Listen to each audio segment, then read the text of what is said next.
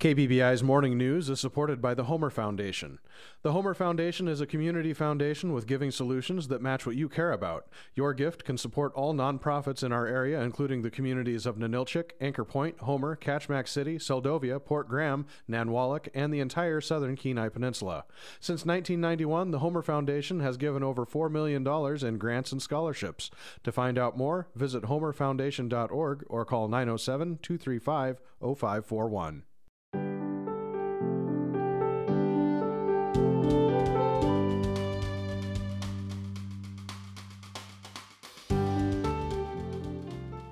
You are listening to KBBI Homer AM 890 and K201 AO Seward 88.1 FM on this Friday, February 10th.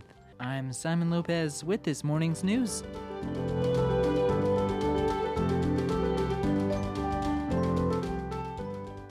The Homer Council on the Arts holds the Community Arts Awards each year to celebrate the talented artists who call Homer home and their contributions to the community. The council announced this year's recipients late last month, marking nearly 2 decades since the first awards ceremony. 7 Homer residents were nominated by their peers and received art awards this year, from visual and musical artists to teachers and business owners. Kathleen Stingley is a Homer resident and current president of the Pier 1 Theater Board of Directors.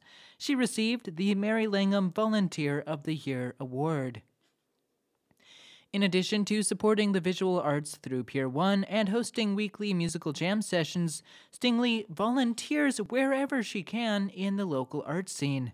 She says volunteerism has made her own life much richer. So I really encourage anyone who has that capacity to volunteer to reach out not only to Homer Council on the Arts, but to many nonprofits in town that can certainly use help.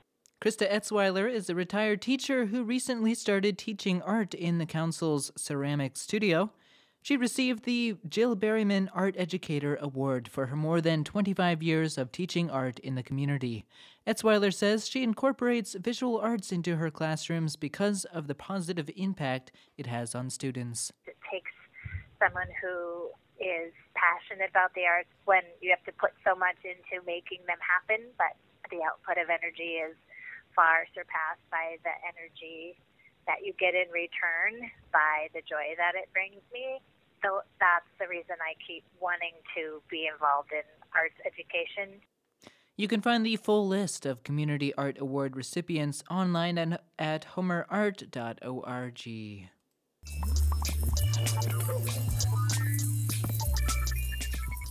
And in other news, Alaska voters narrowly decided to adopt a new voting system nearly 3 years ago, including open primaries and ranked choice voting. Last November, voters put that system to the test in a series of high-profile state and congressional elections. But critics say the fight against ranked choice voting is just the beginning. KDLL's Sabine Pooks went to an event in Kenai where opponents of the system were rallying to repeal it, and has this story. As the State of the Union wrapped up in Washington, D.C., Kelly Tshibaka stood in front of an American flag of her own in Kenai. Alaskans that this is a very, very dangerous move and a threat to our democracy. If we do not act now, the entire U.S. election system is about to change. For those of you who are eating pizza, the entire U.S. election system is about to change. It is not. That threat she's talking about is ranked choice voting. And Tshibaka has just launched an organization called Preserve Democracy to fight it. Tshibaka is a conservative Republican who was endorsed by Donald Trump and ran an unsuccessful bid for U.S. Senate last November. On Tuesday, she made her pitch to a standing room-only crowd of about 100 potential Preserve Democracy donors in Kenai, not far from where her parents live in Nikiski. It was a rallying cry. She worries if other states think Alaska's ranked choice voting system worked, they'll move to adopt similar systems, too. We have a very small window in time, maybe just 2 to 6 years, to stop the entire spread of ranked choice voting across the United States. And who is on the front lines of the battle? Alaska. Alaska voters narrowly approved the new voting system through a ballot initiative in 2020. Voters took that new ranked choice open primary system for a test drive in 2022 in all legislative and statewide races, including Tshibaka's. She challenged U.S. Senator Lisa Murkowski and lost by 7 percentage points. Proponents of the new system say it favors candidates who can appeal to the political middle. Opponents say the system confuses voters. Since November, a group has launched a signature drive to repeal it. Lawmakers, including Republican Homer Representative Sarah Vance, are sponsoring bills in the Alaska legislature to write it out of state law. Tshibaka says the focus of her group is on educating and persuading Alaskans. Soldotna Republican Tuckerman Babcock lost a race for Alaska State Senate in the last election and was one of the co-hosts of Tuesday's fundraiser. He called ranked choice voting an experiment. I'm happy to help Kelly in this effort to repeal ranked choice voting and to get more information out about how it doesn't work. Indeed.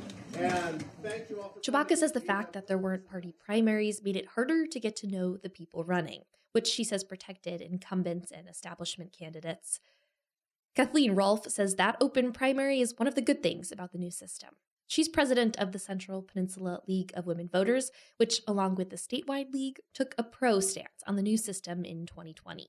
Ranked choice voting gives you a lot more options, and you just have to know those candidates. You have to learn about the candidates and pick from all those people. And so it gives you a lot more options. While Tshibaka and other conservatives have framed the 2022 election as a failure, the League of Women Voters and the group behind the new system, Alaskans for Better Elections, say it was a success. They point to the broad base of candidates who ran for open seats in Alaska last election. Rolfe says the system is a win for the state's many registered nonpartisan voters. It causes candidates to speak to a broader audience. She says it's important for voters to do their own research rather than to listen to politicians who are trying to sow distrust in the new system. At the fundraiser in Kenai, Jim Duffield says he'd like to see ranked choice repealed altogether. While members of the audience place bids on key lime pies and a portrait of Donald and Melania Trump, Duffield signed his name on a donation to Tshibaka's group. He says he knows people who didn't vote because they didn't trust the new system. Nationally, there's a lot of people that are real upset, and there are a lot of people that are giving up on the system.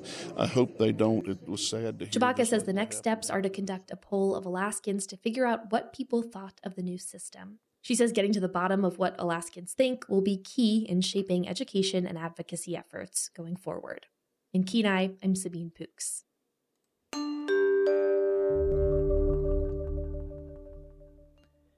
And for our last story of this morning, it's official. Kodiak's Tanner crab season is in the books. Alaska's Department of Fish and Game closed the fishery's last remaining open section Thursday afternoon. Kodiak's Tanner crab fishery is divided into 3 main areas. The east side is the largest by harvest level. It was the first to close on Sunday, just under a week after fishermen set their gears for the season. The southeast section closed on Monday. This year's harvest levels for the fishery were the biggest in nearly 4 decades at 5.8 million pounds. The season was delayed 2 weeks as fishermen negotiated prices with local seafood processors. In other parts of the westward region, some crabbers are still fishing. Just over 10% of Chignik's Tanner crab quota was left as of Thursday. That's a much smaller fishery than Kodiak's fishery at 400,000 pounds of tanners. South Peninsula's Tanner crab fishery closed late last month. And that's it for this morning's news. This is KBBI Homer AM 890 and K201 AO Seward 88.1 FM.